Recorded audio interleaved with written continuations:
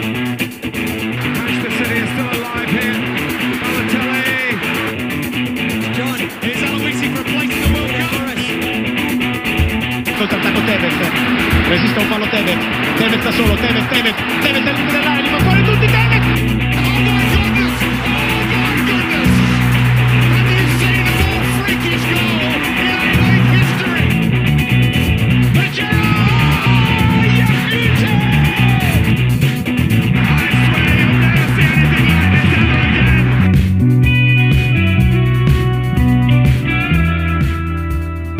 Hello and welcome to More Than a Game, where this week the revolving door of presenters continues.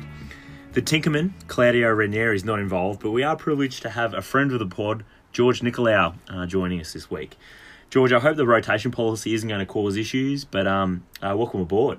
I've been waiting a long time for this call-up, boys, so I'm ready to go.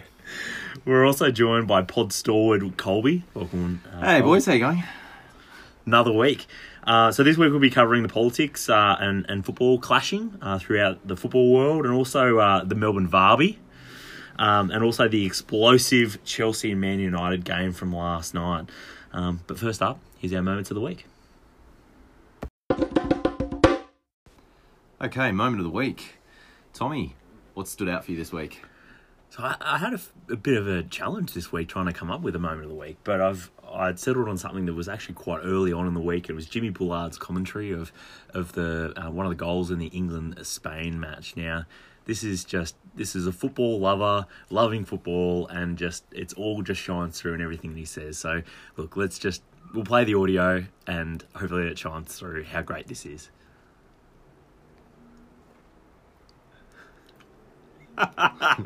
Gets on this goal the boys just scored for England. Started with a throw-in. This is what I've been praying for. Jimmy. Keep ball at its best. Be patient. Be brave. Don't think I've got enough time on my video. Don't have to play forward if it ain't on, boys. Is he just doing this at home? Keep it. Don't worry. Go back to the keeper. All right, put a little squeeze on. Can we play? Yeah, through the middle, playing there to Ross Barkley, who's come for the ball. Right, we go back. Can we beat the press? Long flipping ball to Kane. Lovely. Now we can break lines. Watch this for a through ball. Get on this for a finish. One of the best goals we've ever scored. Get in there. That's what I'm talking about. Love it, Southgate. You're the man. Go on, the boy. Oh, that's so special. I love it. Oh. I love it so much. And look, it was a great goal, but that takes it to the next level for me. That's just like you commentating It's on like your the boy- couch at home. Exactly. And he's like, I don't know a lot about Jimmy Bullard because like him being a UK-based football personality, but he just seems like a really lovely guy and just really passionate and just really genuine. Great bloke. Great moment. What a moment. Tough to top that. My moment also comes from the international break. It goes to Awer Mabil and Thomas Dang. So both debuting for the Roos earlier in the week when they were played over in Kuwait, getting up 4-0, as you might expect against Kuwait. So they both made their debuts, and Mabil even nabbed a goal on his debut, so that's, Well taken goal, yeah. Well taken goal. Can't get much better than that. Yeah, so both, the story basically goes, both Awer and Thomas were South Sudanese refugees whose families fled conflict in Sudan and made their ways to Australia via Kenyan refugee camps. The two were also childhood friends in Australia, and they played a lot of their junior club football together in Adelaide. It's a very nice story. But obviously the road to earning a national team cap for any professional player is that's always a massive story, and it's always filled with hard work, adversity, sacrifice, a lot of families getting up quite early in the morning. But when you throw in the fact that these guys and their family had to flee a country that's been basically enduring a civil war crisis for decades just to get there, it makes it an even sweeter moment for them both. And Australia's role in getting to this point is something that we as a country should be pretty proud of, I think, as well. There are lots of stories like this in football and obviously other sports and in our community as well. But I think it's good to acknowledge that refugees and immigrants basically made football in Australia.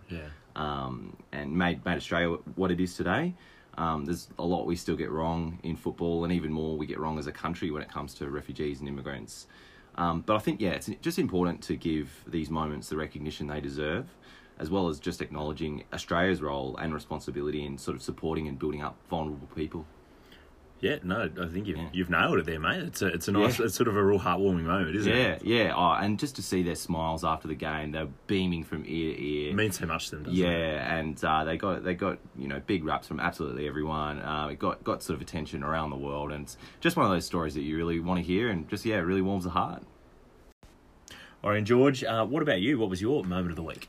Guys, I've got a bit of a controversial one here. We love controversy here. And I know you love the FFA, and I know you love politics, internal corporate governance. That's what we're all about on More Than a Game. This is the main thrust of the podcast. So I'm going to give the FFA a bit of a pat on the back this week. Ooh.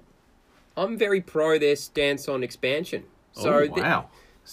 This is controversial. I've got an own goal on that this week, but go on. Well, hear me out.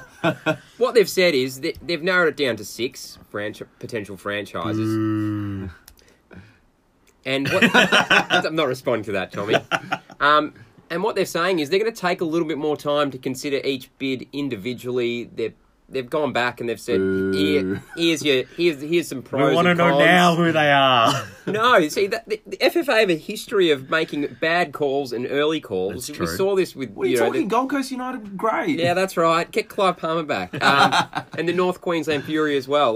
Let them take their time. Let them consider every bid and where they can make a franchise that'll last for more than 3 or 4 seasons. And let's give them a bit of credit for actually putting their hands up and saying, look, we got too much on our plate at the moment. Let's We're too busy talking about corner kicks, guys. We've got to think about safe smoke. Exactly. They've got to watch a bit more BBL and try and get their marketing in. We'll be taking a year just to change the badge, guys. We've got a lot going on back here. No, I'm all for them sticking their hand up and saying, we'll get back to you.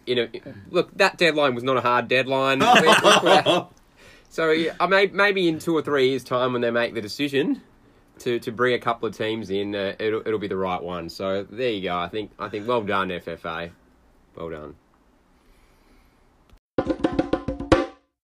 Okay, on to our own goal now. So, Colby, what was your own goal of the week? My own goal this week goes to the FFA. Jeez, they're pretty good with the own goals. I probably don't even need to say what it's about, but you can pretty surely give the FFA an own goal most weeks. Although they are trying. Let's It could almost be the section. What's FFA's own goal this week? Yeah, I know, and hopefully we don't have to keep doing too many more. But there is one. I guess you could say it's a good thing. It's the expansion.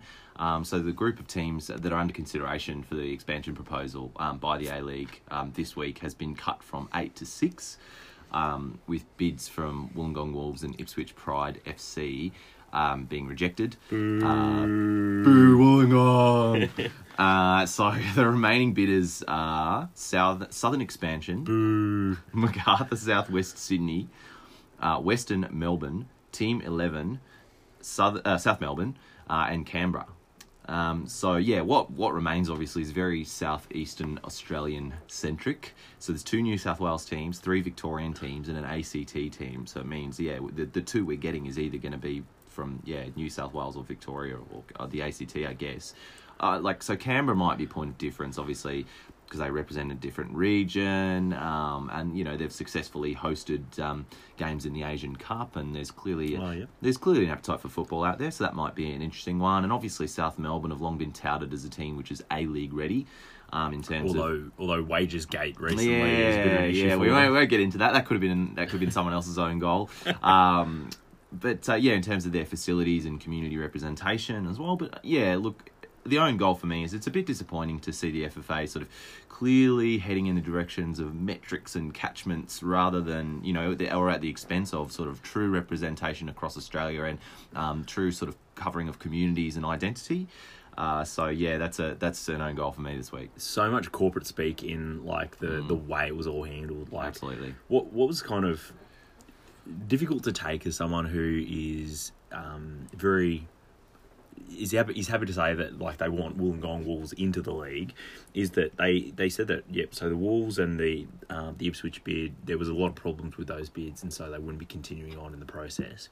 But they also said that the other 6 bids, there were some issues there that they needed to work on. I was like, okay, well, so are you saying that those 2 bids that were removed, that they basically had too much work to do to catch up to the other 6? Like, they just didn't want to string them along, or what's the deal? But look, I think both Ipswich and Wollongong would have gotten a lot out of it, and I think they It won't both be for nothing, yeah. Yeah, exactly. So yeah. I think we'll be seeing them, in the A-League at some point in the future. But, yeah, unfortunately, it's not going to be this time. Tier. So my own goal this week was, I guess, a story that was it's a little bit West Ham related, but Oh, surprise! but so this one is, so there's a junior coach at West Ham's academy called, We're getting deep West Ham listeners. called Mark Phillips. Now he was seen marching at a, what are they called? So they're called the Democratic Football Lads Alliance, right? Which is a little bit There's your own goal already. yeah. But what the actual own goal is that now the march was meant to be sort of anti-terrorism, anti-extremism, but Are they an alt-right group? well, that's about what I'm about sorry, to get yeah, to. go on. So Kick It Out has reported, it's been reported to Kick It Out that this guy, Mark Phillips, went to the march, and the DFLA, they're only about 2 years old, but even in the last 2 years, since their sort of creation, they have gone a big shift to the right, which is now they're being seen as sort of a bit of a front for some anti-Muslim sentiment in marches and that kind of thing.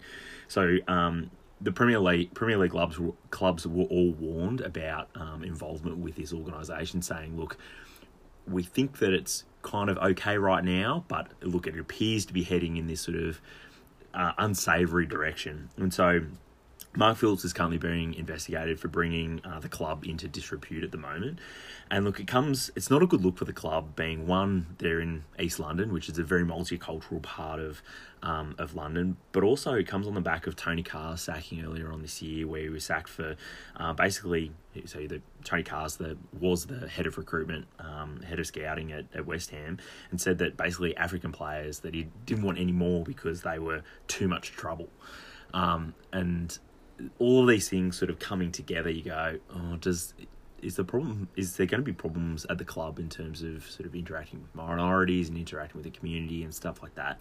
And it's just something that the club doesn't really need, like just another controversy. No, and look, like I think he's the under 18s or under 16s coach at West Ham, and you go, well, if you are from like basically a non-Anglo background, are you going to be happy sending your kids to have this guy as your coach? Like, is he going to give your kid a fair go? You're probably just not going to take that risk, going to send them elsewhere. Even if they are the next Salah, next Pogba, something along those lines, just going to go, it's not worth it. Why take the risk? So that's my own goal. Yeah, what a fail. Hope they clean it up as a club and get on with it. Yeah. Right, George, and what about you? What was your own goal for this week? Guys, I'm going to make a big call here. Ooh. Germany. Yogi Love. Time to go. Oh. He should be out. Should be out. Have you seen their record for this season? I think they've won 4. I think they've won as many games as Gibraltar, haven't they? I think something like that. Something as spectacular as that. So I think it's time. He's been there for, 13 years, 10 plus years. Things are stale. I think they do need to freshen up, don't they? So, when is your own goal Jogi Löw, or is it the German Football Federation? It's all of them. Get rid of them all. Get rid of them all.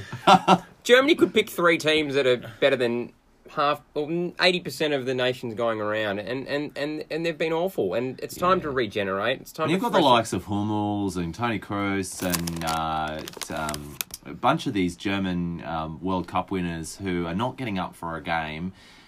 Yeah, something's got to change, hasn't possible? it? Yeah. It's coming from the top. It's all stale. Get rid of it all. Start again. Start fresh. Bring some youth in. Change it up a bit, and I think you'll see a different Germany. There's something I think we can all agree on, is that they need some change in that German management. New outfits as well.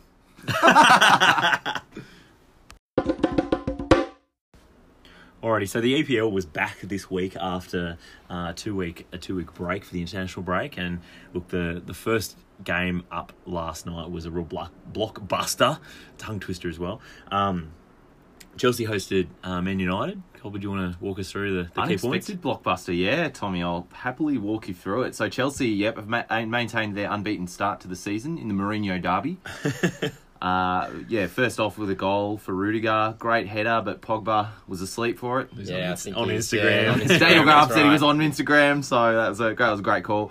Then two fantastic Anthony Martial finishes, both real strikers finishes. One falling to him in the box, which he brought down and just lashed it home.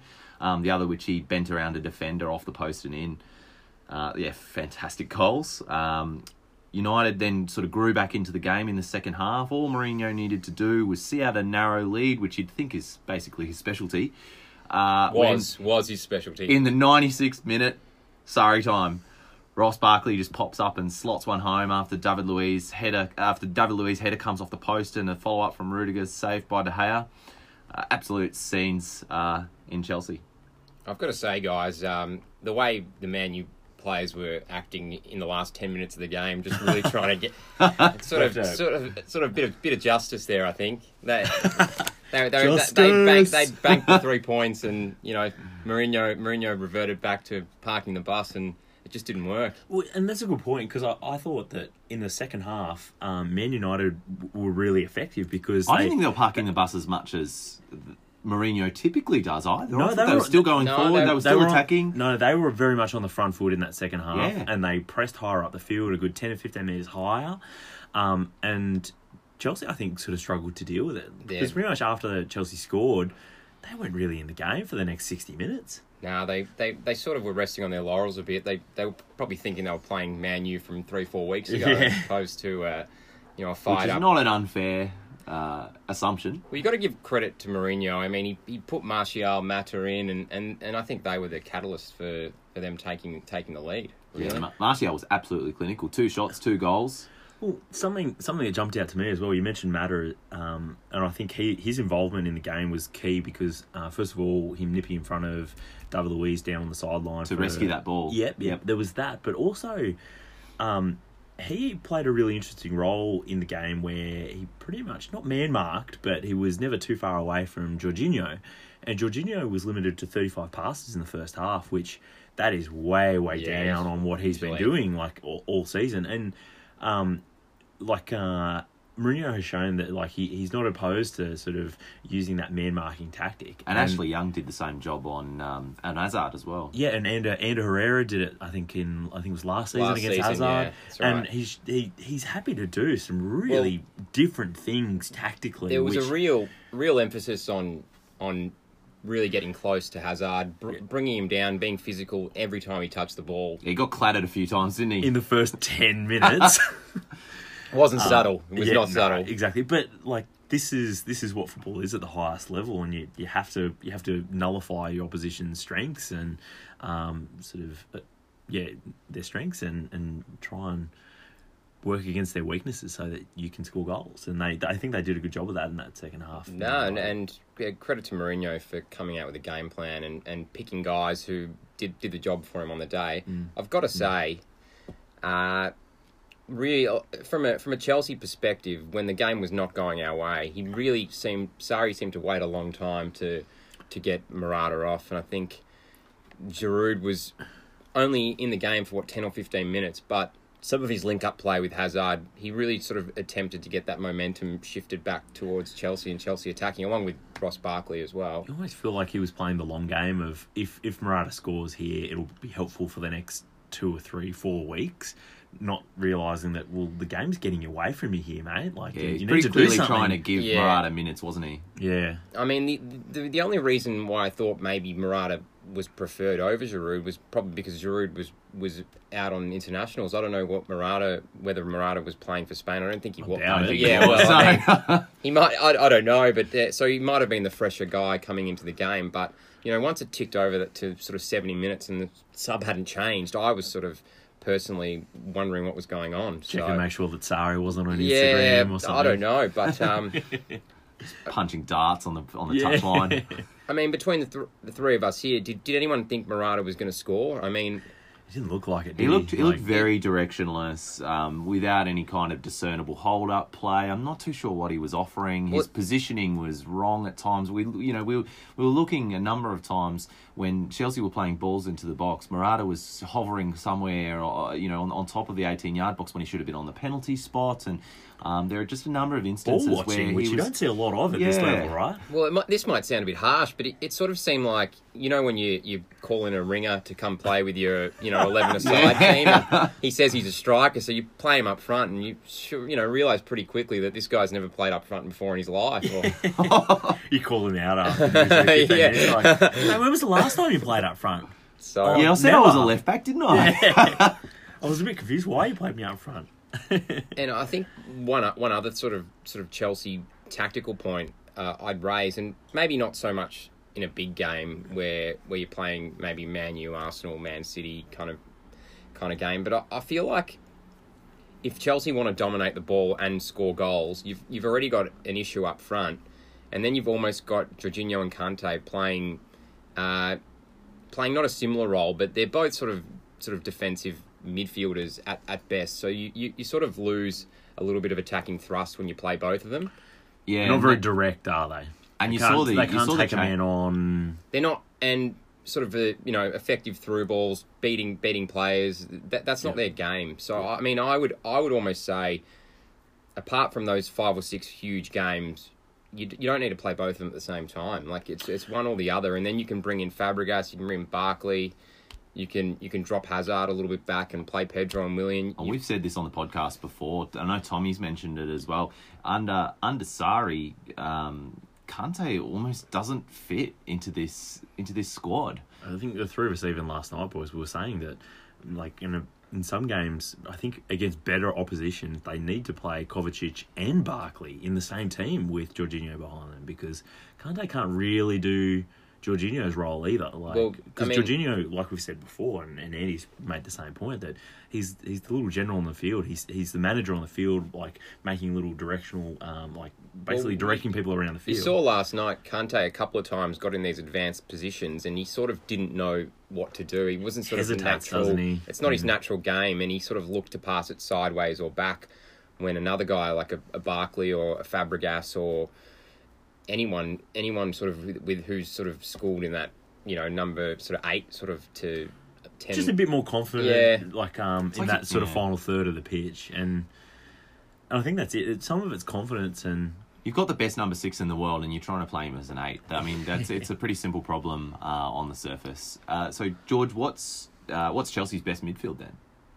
Oh look, I think Barkley's in really good form, and he deserves a start, but Fabregas is sort of now fit, and I'd like to see if Jorginho's getting, hundreds of touches a game, and we're controlling thousands of touches. Yeah, I mean, if we're dominating the ball and, we're dictating play, I'd sort of like to see Fabregas playing alongside him, and then it might even bring Murata into the game, because I feel like Murata sort of feeds off sort of through balls over the top. Getting played in, and Kante can't do it. So no. Yeah, Murata's not really who you want when you're playing a team that's going to sit back and absorb pressure. Like you said, George, you sort of want Murata playing when a team's going to press really high, and we've seen him do that against teams like Arsenal, where he sort of beats you on the halfway line with a ball over the top, and then can run and finish it off 1-on-1, or sort of even with a defender trying to chase him down. So you mentioned Fabregas, and we haven't really talked a lot about Fabregas this year, like either off the pod or on the pod. And I've sort of was thinking to myself just then that, like, I don't really see Fabregas being mobile enough now for Sarri's system. Like, he just doesn't get around the pitch in the same way that any of those sort of 4 midfielders that we've talked about so far do. It's true, but he does have a superior passing range. I still would like to see him play when we're dominating teams and dominating the ball. You can kind of get away with it a little bit, and especially if you have. But their movement unlocks those sort of inferior teams that they're going to dominate, and like I think it's against like a better team that. Like that movement can help, but you also need to. Yeah. That's when Kante's weaknesses are kind of exposed. Yeah. And, it's a weird problem for Chelsea to have because, like we were just saying, I don't think they really have a best midfield. It's very situational dependent. I'm saying what's going on in the midfield is affecting the strikers. So that could be a reason why the strikers aren't scoring as much as they should be, and they're not getting the types of chances that suit them. But I would still stick Giroud in before Morata, and I think you saw it last night. A couple little touches he had with Hazard and Pedro, just playing it to his feet, and I mean, even if he's not going to score, he's still got quite a high assist per game. I think if you play Giroud, there isn't that same pressure on Kante to contribute because he's bringing in all of these other pieces into play. Whereas if you play Morata, then Kante needs to be sort of contributing. Which I think those two, you'd almost say, well, if you play Morata, then they're you not can't play complementary, Kante, right? They're not complementary, and that's sort of, it hasn't been exposed too much this season, but it could be, and going forward, I think teams would try and hone in on that. Yeah, so still a lot of things for Surrey to work out under his system. Boys, let's switch to United now. Martial was obviously amazing. I've got a stat here. Since his debut in September 2015, he's scored more goals in all competitions for United than any other player. How ridiculous is that? Unbelievable. Seems like he only plays once every 3 weeks Absolutely. or something. Yeah. So is he going to get a new contract? And if he is offered one, should he take it? Didn't he just sign a new one? No, 3 that months was ago? Ashley Young. Luke Shaw. Just signed a new one. I think Martial's coming out of contract. Regardless of his contract status, I mean, should he stay at United? Well, he's still young. You forget what he burst onto the scene when they. Well, how much did they pay for him back in? It was a record. It was a record for a teenager at the time when he came over from Monaco. And he was really, really effective when he came in that first season. I think Man U was struggling, but he was a shining light. And then he kind of disappeared, and confidence has affected him. He dropped out. He got put out wide because he came in as a number 9. He was wearing the number 9, or the cursed number 9 of now of United. Well, they got Lukaku in as well, so I mean, he kind of has to play on that wide. Even before Lukaku, though, he was forward. being pushed out wide, same as Rashford as well. And they both played in this game, and both in wide positions.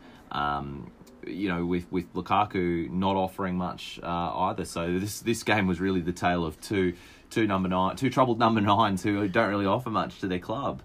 So just did a quick Google search, and as it turns out, there was some rumours about 6 weeks ago about Martial having signed a new contract, but in the last couple of days, there's been some reports that it never actually got done. Yeah, and so it's not a done deal. They do need to lock him into a new long-term deal. Well, that's the thing. They want to hold on. Does Mourinho want to play Martial? I mean, he seems to have avoided it at all costs.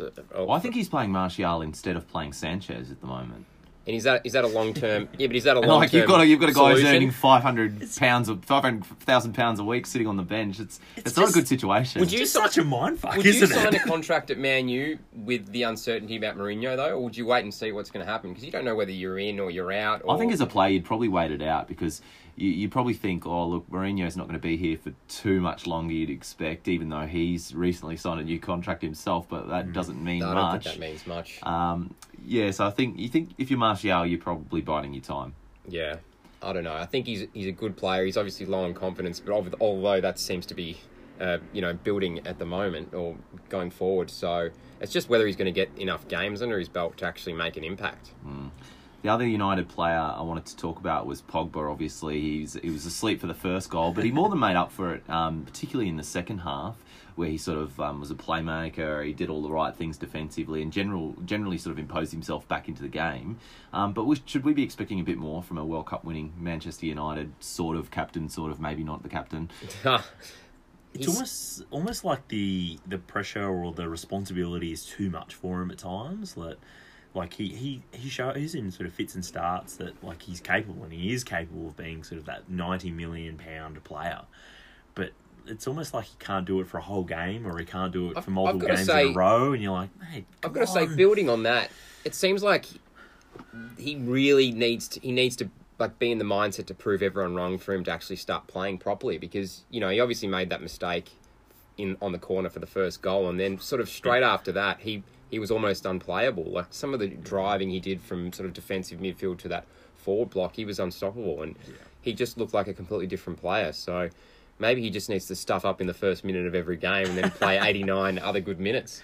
Surely, like, there's some, like, hypnotism or something you can do, like, pre-game. Well, Man U's got enough money, that just, like, means that you don't actually have to go, like, 1 or 2-0 down before Pogba starts playing. Yeah, well, I don't know. He seems to have the right environment and mindset when he goes away on international duty, but that just doesn't seem to be replicated at Man U, and I think there's other issues going on as well internally at the club, which is probably not helping his mindset, I guess. I personally think the captaincy helps him concentrate because, as we've seen when he was at Juventus and when he plays for France, when he feels like within the dressing room he's the man and he's the leader and he's sort of made to feel that way, I think that's when you get the best out of Pogba.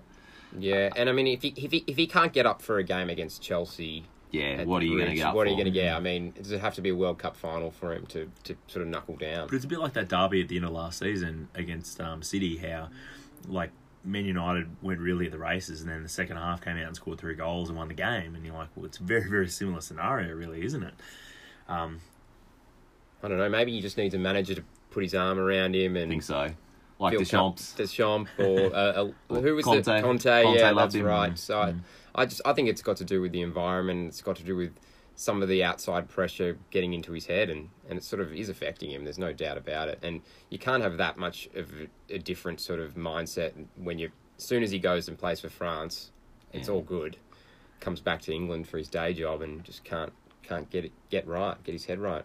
Yeah, so speaking of the manager who won't put his arm around you, the match was almost overshadowed by the implosion that Mourinho had after Chelsea's Sarri time equaliser was scored, when one of the Chelsea assistants ran past the technical area, or maybe into the technical area. It was almost into Mourinho's lap. And Mourinho chased him off and, had to be separated by Sarri and other match officials. Apparently, Sarri's apologised to Mourinho straight after the match and said, "Look, I'm going to resolve the problem with the with the assistant manager internally." Boys, what do you reckon that conversation's going to look like? Well, I've got a bit of a theory about this actually, because watching the game, Tell us. Watching the game live, he sort of did run past Man U's technical area, but there's actually this photo. And jump online and have a look. It's on the More Than a Game Facebook Twitter page at the moment. So there's a photo and it looks like he's celebrating right in Mourinho's face. Someone's getting right in there. I just think it's the angle of the photo that's making it look bad, and I just think Mourinho was being a bit of a sore loser. Oh, it's not an unfair guess. He hasn't reacted well to it, but I mean, the Chelsea bench aren't coming from a position of strength, are they? And I think Sarri's kind of acknowledged that. Yeah, that wasn't real great. Well, Jurgen Klopp does it every week. In front of the opposition's technical areas, though? He's running That's what you up and down expect the from line. Jurgen Klopp, though.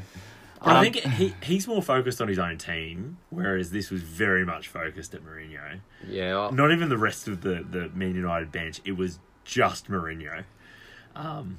Well, he didn't. And did you see after the game him putting the? He gave the three-fingered salute to the Chelsea fans. Of course he did. Which is so weird. I would have thought he would be loved at Chelsea, but it's just no. I mean, he is sort of loved, and he did bring us, through gritted teeth, isn't it? But at the end of the day, he got sacked twice, and when he got sacked, it was pretty toxic. Yeah, and he did leave a bit of a mark on the club. And there was the scandal with the physio and all of that stuff that happens, and it definitely wasn't parting on good terms. No, not twice. So I mean, it's a bit of and some of the way he carries himself doesn't endear him to the Chelsea supporters, and you don't have to remind us that he won 3 titles. Everyone knows. Everyone in football knows, and just sort of that sort of stuff, gets you on your back a little bit, I guess, and it's hard to love him. Even when he is your manager, it's hard to love him at the best of times. So hard to love United's kit. Oh, those white shorts. I hated that. White shorts with the black fade. It was quite jarring. With the black shorts, it looks nice. Yeah, but with white shorts, oh my goodness. You think a Kill club? me now. You think a club like Man U could sort out a kit? Well, Spurs is the same. They have the same Nike template. It's like as if the one guy Yeah, it's like as if the one guy just sets it up and then farms it out to all the teams, and he's got the one template. It is exactly like that. So Chelsea now are sitting 2 points behind their rivals Liverpool and City.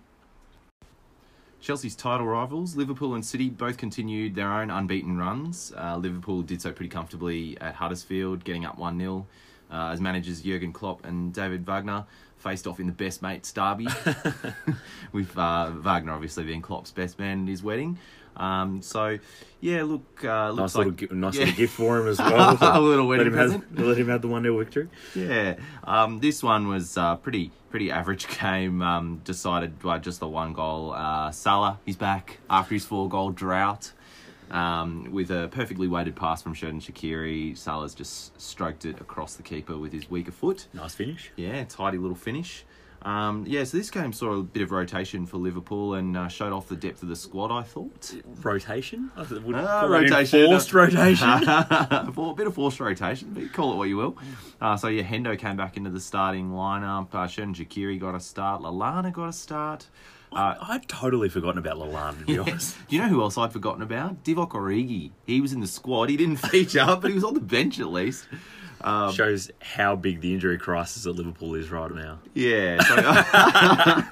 So, look, great for Liverpool to continue their winning ways. After almost a month after their last win, if you could believe that, against Southampton back at the end of September.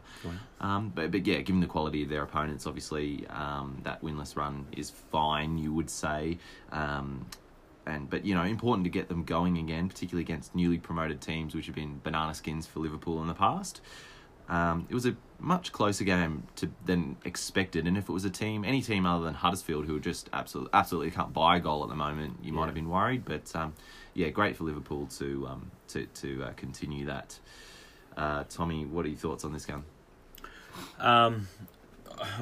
Just another game. I thought this could have been a potential banana skin for Liverpool, given that they had so many players out and things have kind of dropped off a little bit in the last month. Yeah. But the fact that they've just managed to get a single goal, they've kept another clean sheet, and it's against Huddersfield, don't have a lot of goals in them, but still, you still got to do the business, right? And they're kind of winning ugly at the moment, which is not something we're kind of used to saying about Liverpool the last couple of years.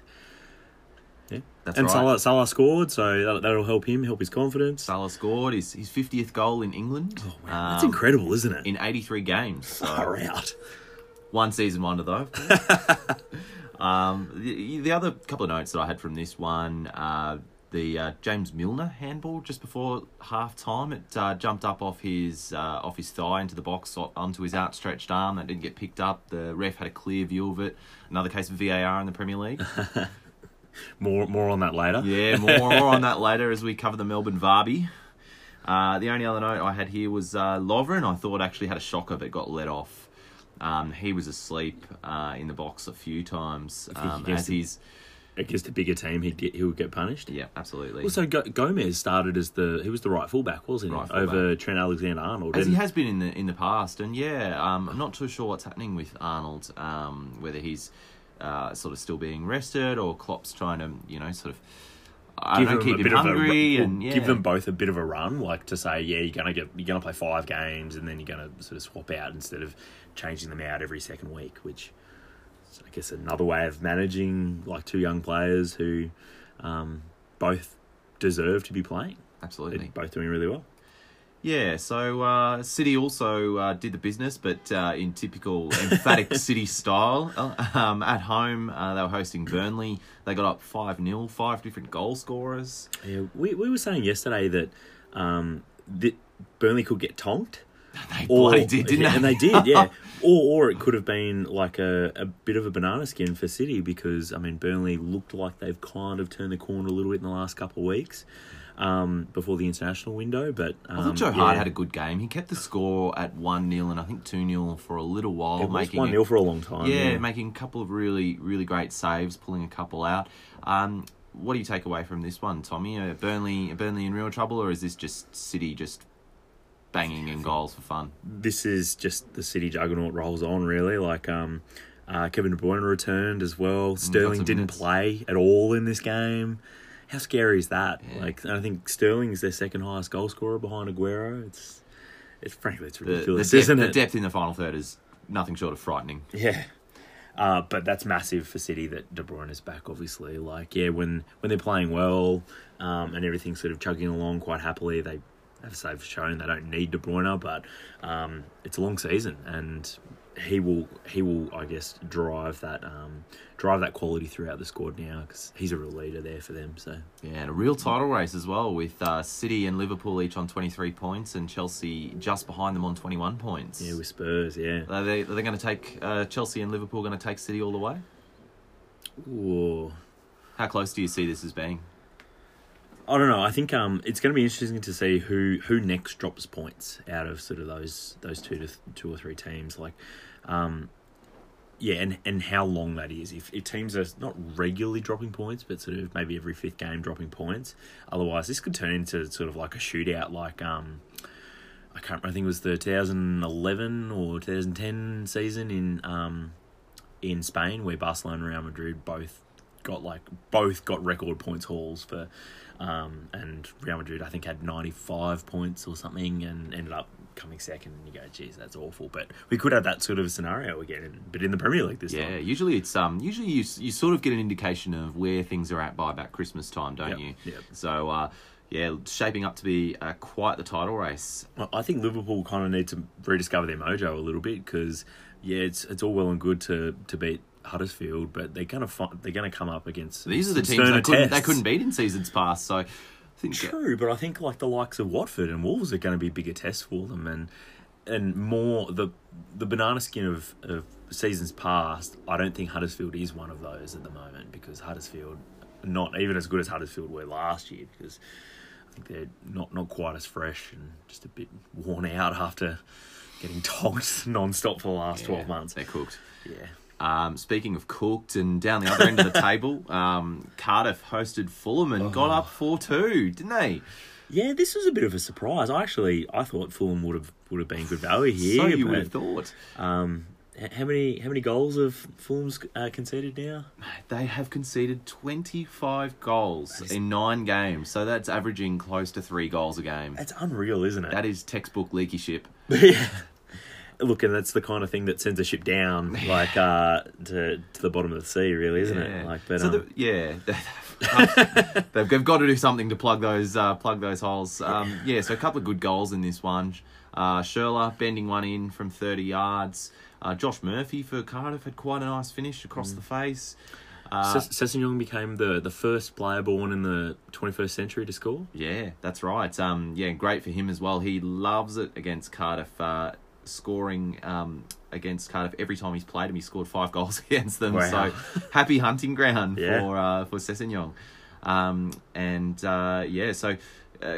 The Cardiff ended up getting up 4-2. Obviously, this is a relegation scrap. I think you would probably expect now. Relegation shootout, really, wasn't it? Yeah, with 6 goals.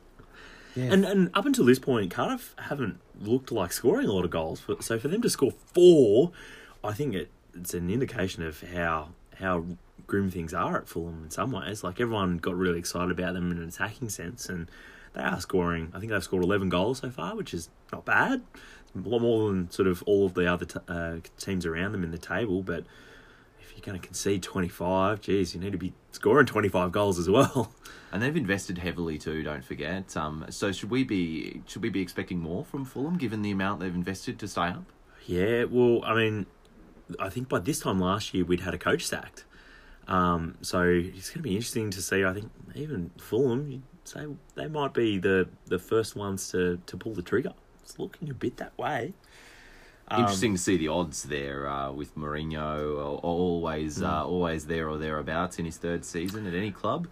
And maybe that's something that we'll put up on the Facebook page or Twitter page this week, is who's most likely to get sacked first. To be first out. Yeah, good time to ask it as well. Yeah.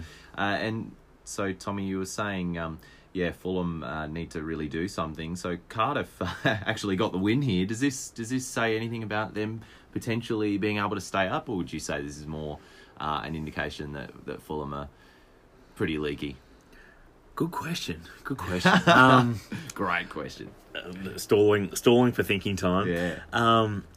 Look, Cardiff have looked really off the pace against all of the other Premier League teams that they've played, and look, Cardiff obviously showed last year that they're a very good championship side, and they're essentially almost the same team now. So, look, I still can't see them staying up. I think they've shown that they do have some goals in them, but I think they're still up against it. And a question, I guess, that all the listeners will be interested to know. Tommy, you've picked Fulham to finish 10th. Are you revising your predictions yet? So I feel like I'm asking you this every week. But... It's a long season. Okay. Plenty of time. All right. Maybe the new manager in a month's time will get some good results for them. Wolves, I forgot about Watford. that. I'll remind you. Oh, yeah. Wolves, Watford. So Watford got up 2-0 away at the Molineux. So this was the first ever Premier League meeting of these two sides in the top. First ever Premier League meeting and their first meeting in the top flight for over 35 seasons. Wow. So yeah, a bit of a historic matchup. Wolves again. Two of the very most cosmopolitan teams in the Premier League as well. Like to the favourites of the podcast as well. But yes, we're back on the Watford bandwagon. You'll be pleased to know.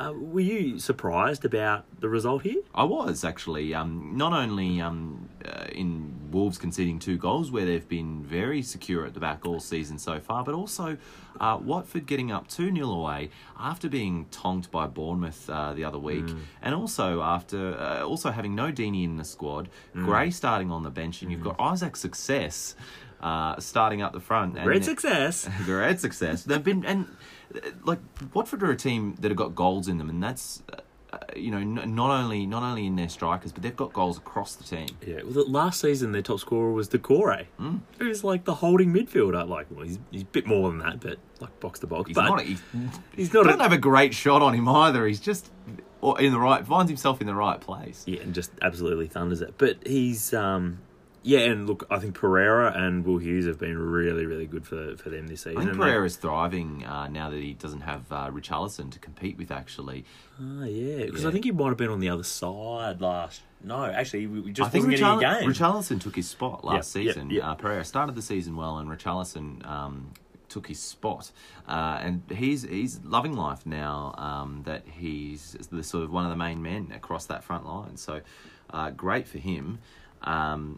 But yeah, a case of bang bang. They scored at the 20th minute, and 58 seconds later, wow, straight off kickoff, they won it back, and pounced. It shows how important it is, like that first 5 minutes after you concede or you score, like that's when games can be won. Schoolyard stuff, exactly. And like we even say that on Saturdays, but it's so important that if you're not paying full attention, like the game can be taken away from you. And I think that's kind of what happened. If Wolves had stayed in the match, they probably would have thought that they were decent enough value to be able to nick a goal and maybe get a point, but it just wasn't to be. Yeah, and Wolves have also been quite good going forward this season, as well as being good defensively. They had only one attempt on target, which I think was Decore with a back heel in the box, but a very hopeful back heel. So not a good outing for Wolves on either end. Don't know, but they didn't embarrass themselves either, and I think everyone probably is agreeing now that look, Wolves are going to be very safe this season from relegation. They're going to be comfortably mid-table, and I looked at this and said, yeah, like it just wasn't their day. One of those games. They're still going to be good the next week and for the rest of the season, I think. So, yeah. Yeah, we might just whip through the rest of the results. There's not too much to speak of. Bournemouth Southampton played out... Very little to discuss there. Very little to discuss. Played out a very boring 0-0 draw. Charlie Austin again getting a chance and doing nothing and just taking it running wide. it out. Hoiberg with a couple of well-hit long bombs that were straight at the keeper, but that was pretty much it there. And that's... You got about as much as you'd expect off on paper out of that game. You might have expected Bournemouth to do a bit more, but I thought they would have. They're a bit on and off Bournemouth this season, aren't they? One week they'll be banging in 4 or 5 goals and just look to be freewheeling and swashbuckling footballers, and then the next week they can't score against Southampton. So weird things happen in derbies, though, don't they? Yeah. Newcastle and Brighton. Brighton won away. Great result for them. Matty Ryan with some cracking saves, keeping a very well-earned clean sheet in this game. Well, that's huge. And, yeah, like Brighton, like they've been pretty awful away from home. So I think 3 points, particularly against a relegation rival, is huge. And it leaves Newcastle, I'm pretty sure they did last now. Yep, they've lost their opening 5 home league games, so that's not a record you want. And Newcastle and Huddersfield, only teams that are still yet to register a win. Yeah, that's pretty average. Speaking of revising predictions, I think I might have to revise my Brighton prediction of being relegated. They're looking stronger than I gave them credit for at the start of the season. They're doing well. Speaking of doing well, Tottenham did well in the next game against West Ham, but it was actually a pretty average game, to be honest. What was going on, Tommy? Spurs were missing Ericsson and Dele Alli, and Kane, I'm pretty sure, came off even with like 10 or 15 minutes to go, and Llorente came on. Who? Talking about forgotten footballers, there's one for you. I think he's played about 15 minutes in the last 18 months at Spurs. I think even Spurs forgot about him because he was supposed to be the Harry Kane, there to give the Harry Kane a bit of a rest every now and again. It was the plan B. But they never used him. Yeah. They just put him in a drawer and forgot about him. Pretty much. And I think it's a real contributor to why why Kane is so physically and mentally tired, I think. Yeah, all right. Well, why don't we get on to previews in a moment? Overnight tonight, rounding out match week 9, is Everton and Crystal Palace. So Everton coming off the back of 2 wins. Gylfi Sigurdsson looking in some good form. We might see Yerry Mina and maybe Andre Gomez, who knows. And Palace coming off the back of a couple of losses, not in great form. Boys, score predictions for this one.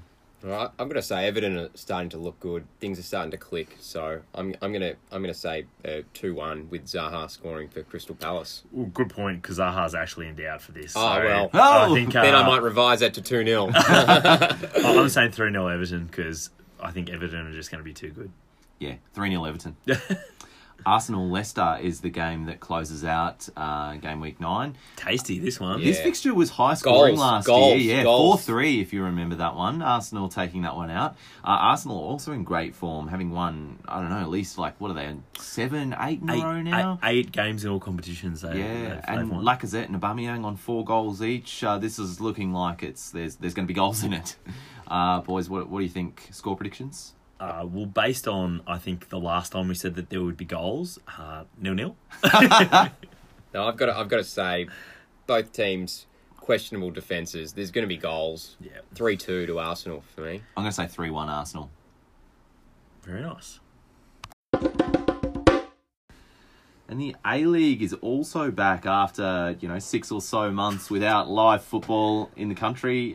Great to have it back. So on Friday night, Adelaide United and Sydney FC played out a 1-1 draw, but the game of the weekend so far, at least, was the Melbourne Derby last night, where Melbourne City got up 2-1 in somewhat controversial circumstances. VAR assist for one of the goals. Yeah, the Melbourne Derby people are calling it. Goals on debut for Honda and Richie Delight. There was a controversial VAR decision, though, when Corey Brown was adjudged to have taken down Fornaroli in the box.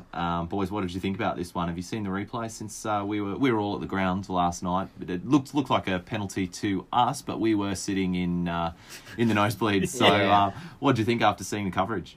Look, I think what happened was he dived. No, I think there was contact, but. The issue that's a key word to this, isn't it? Contact. So regardless of whether it was or wasn't a penalty, what happened is he called a foul, and then VAR checked where the foul was. So as soon as they realised that the foul occurred in the box, it has to be a penalty. I don't know whether he could have reversed the entire decision or whether what sending the question to the VAR was where was the foul as opposed to was it a foul. And that's a good point. Hopefully they're reviewing the whole thing because, you're watching it. You don't have to just watch one aspect of it.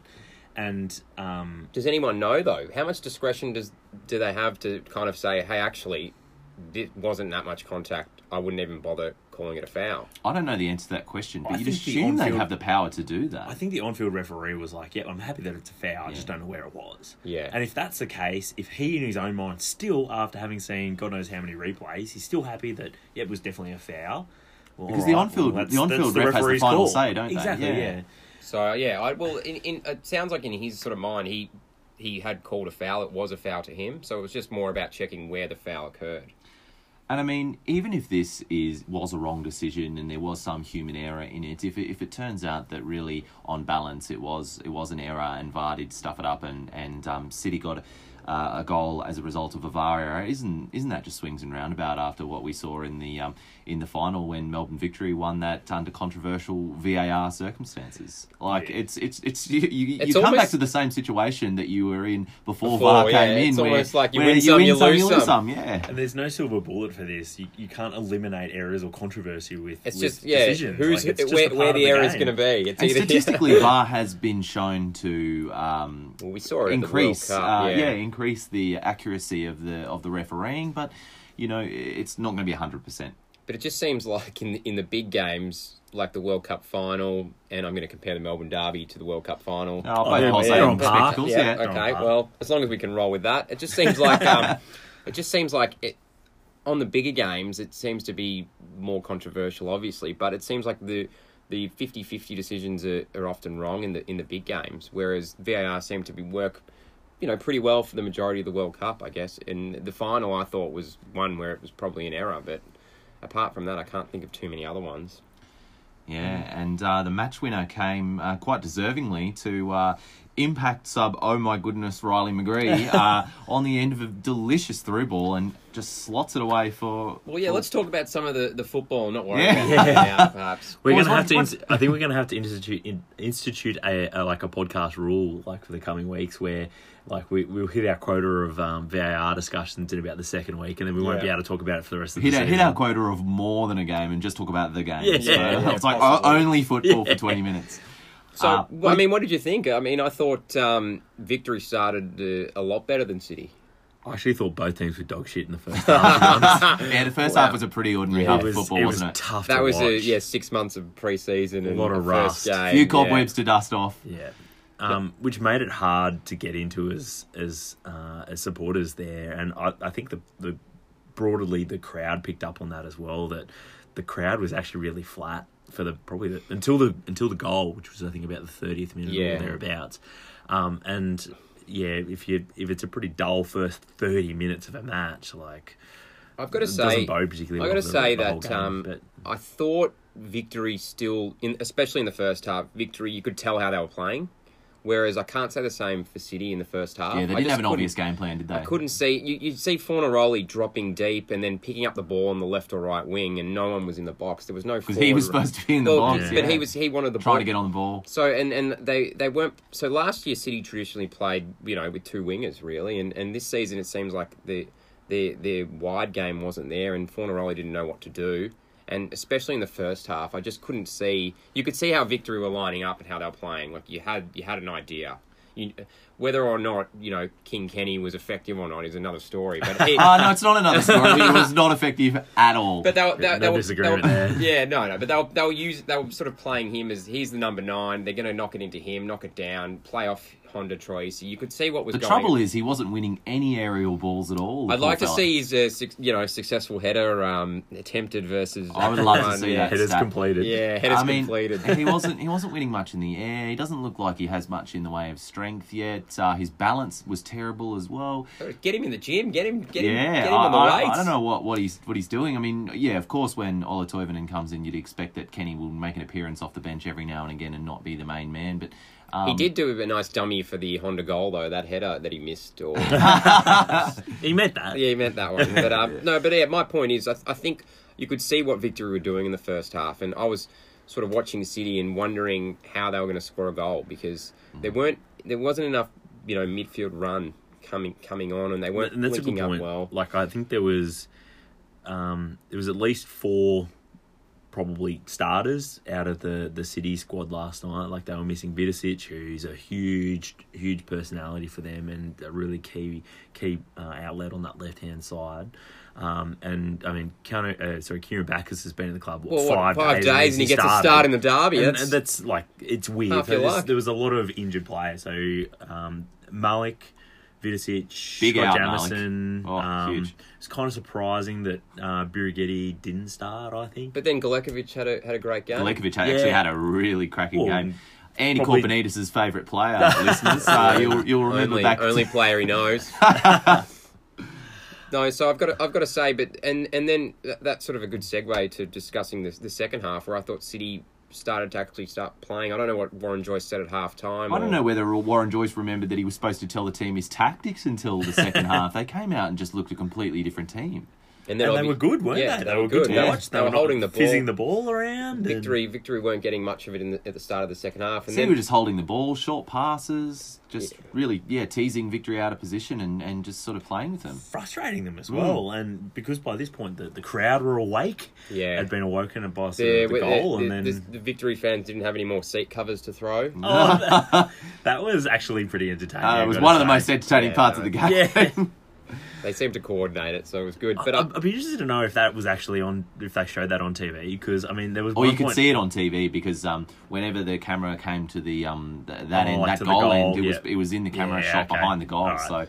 So everyone else sort of at home saw that as well, because that was quite a spectacle. But I mean, and then obviously Riley McGree comes on, and I thought he had a really big impact. Just so much energy and drive and mobility. Well, he was getting in the box. All, he was. It wasn't just Fornaroli, or if Fornaroli picked up the ball, he had someone he could knock a through ball into. Yeah, and having Riley play centrally as well, I think is going to be a great foil for Fornaroli this season, especially as Fornaroli likes to get on the ball and drift out wide and sort of go wherever he wants. I think you're going to see Riley making late runs into the box and carrying the ball through. I think that's what they need. Yeah.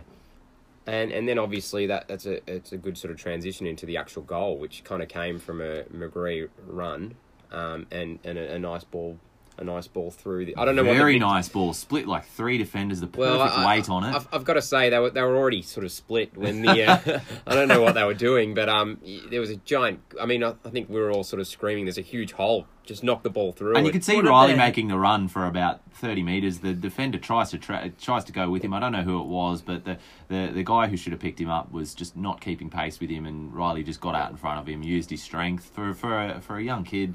To knock whoever that defender was off the ball and slot it home was a worthy finish of the derby. Could we see Riley McGree really sort of kick on this year and develop into like one of the best players in the A-League, you think? I'm going early. I'm going to say signing of the season. Riley McGree. Don't worry about your Hondas. Wow. Look local. Well, yeah, I think it's going to be really interesting to watch him develop over the next 12 months. And like he was sort of not on the periphery at Newcastle and Adelaide, but he's never been the star, never been the focal point. And it's going to be interesting, like sort of watching him and how he responds to that, and that responsibility and how he responds to that. And then in terms of Socceroos as well, boys, like I know we've got a lot of midfielders and wingers in the Socceroos, but one thing we do need is quite an energetic player who can play in that number 10 role.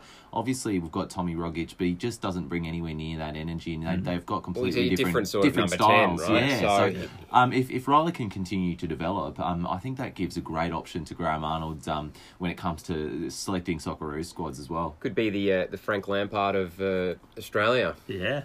Big. All right, boys. There are 3 other games to play this weekend in the A-League. We might do a bit of a A-League tipping corner. So we've got Wellington hosting Newcastle. Look, I'm completely off Wellington.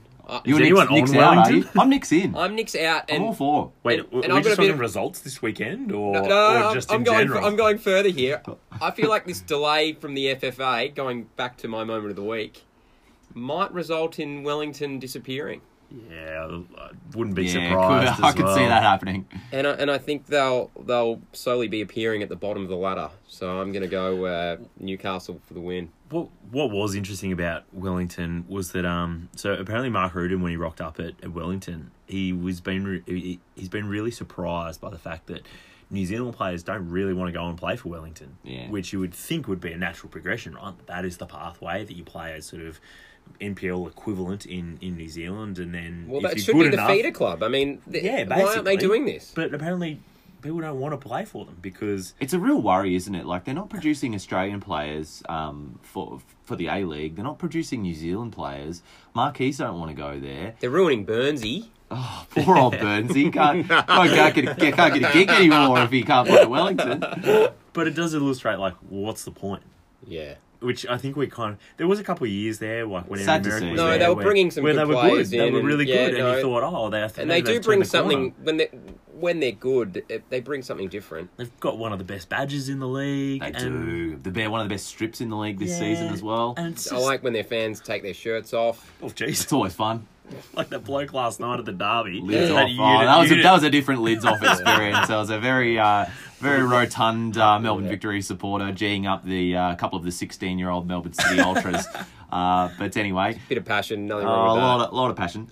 Yeah. So look, I'm predicting a Newcastle win. Hard to see anything but that, given the form that Wellington have been in. They haven't had the best pre-seasons either, and they're looking pretty thin, as we mentioned on the A-League season preview special last week. Tommy, what do you see as being the result of this game? Oh, look, I couldn't care less about this game, to be honest. I think it's going to be awful. Newcastle all the way over in New Zealand. Wellington, going to be Wellington. I think 0-0. I hope it is. couple of games that some A-League fans, including myself, will be looking forward to. Brisbane Roar hosting Central Coast Mariners. Return of Ross. Return of Ross. Return of Mulvey as well. Magic Mike making his return to Suncorp. Gee, Mike. This pod has taken a bit of a turn. Yeah, that was not a direction I was expecting this to go. And a return of Tommy Orr as well Yeah. to Suncorp, playing his first A-League game for the Central Coast Mariners in the league. What are you seeing is going to happen in this game?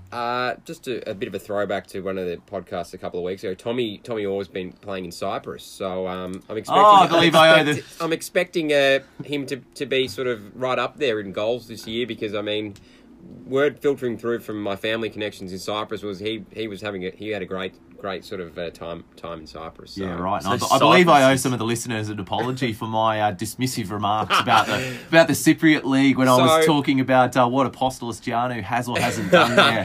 Hey, he bagged a goal. Did he? So for Australia, I mean. Sign him up. But no, I think Tommy Orr's got a lot to prove. So I think him and Ross McCormack could form an exciting partnership. Agreed.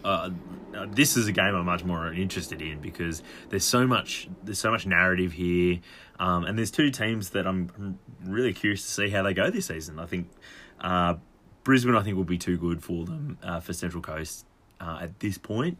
I think Central Coast are going to grow into the season. Yeah. They've got some good Well, players. they've signed guys, but they've been late signings. So 2-1 to Brisbane, I think. yeah, I think Brisbane will get the win at home. But I'd be interested to see how Central Coast line up and whether whether they. And if they're any chop or if they're Yeah. just same old Central Coast kind of thing. Yeah, well, they need, and we mentioned this last week in the season preview as well. They really need that midfield to sort of link up and with Orr and McCormack as well. If they can not be disconnected and they can really be getting the ball into the final third and getting, I think you'll see Tommy Orr might not play centrally. I think you probably expect him playing on the left and pinging balls over to McCormack. But if they can get all that happening, I think it'll be a good season for Central Coast. But yeah, I'm predicting 2-1 to Brisbane as well. Yeah, and I mean you've got to be cognizant of any free kick around the box. Ross McCormack's a chance. Ross to the score. boss, yeah. So we saw when in his time last year, he pretty much When he was just on a holiday here and he bagged 15 goals in half a season, didn't he? Yeah, I mean,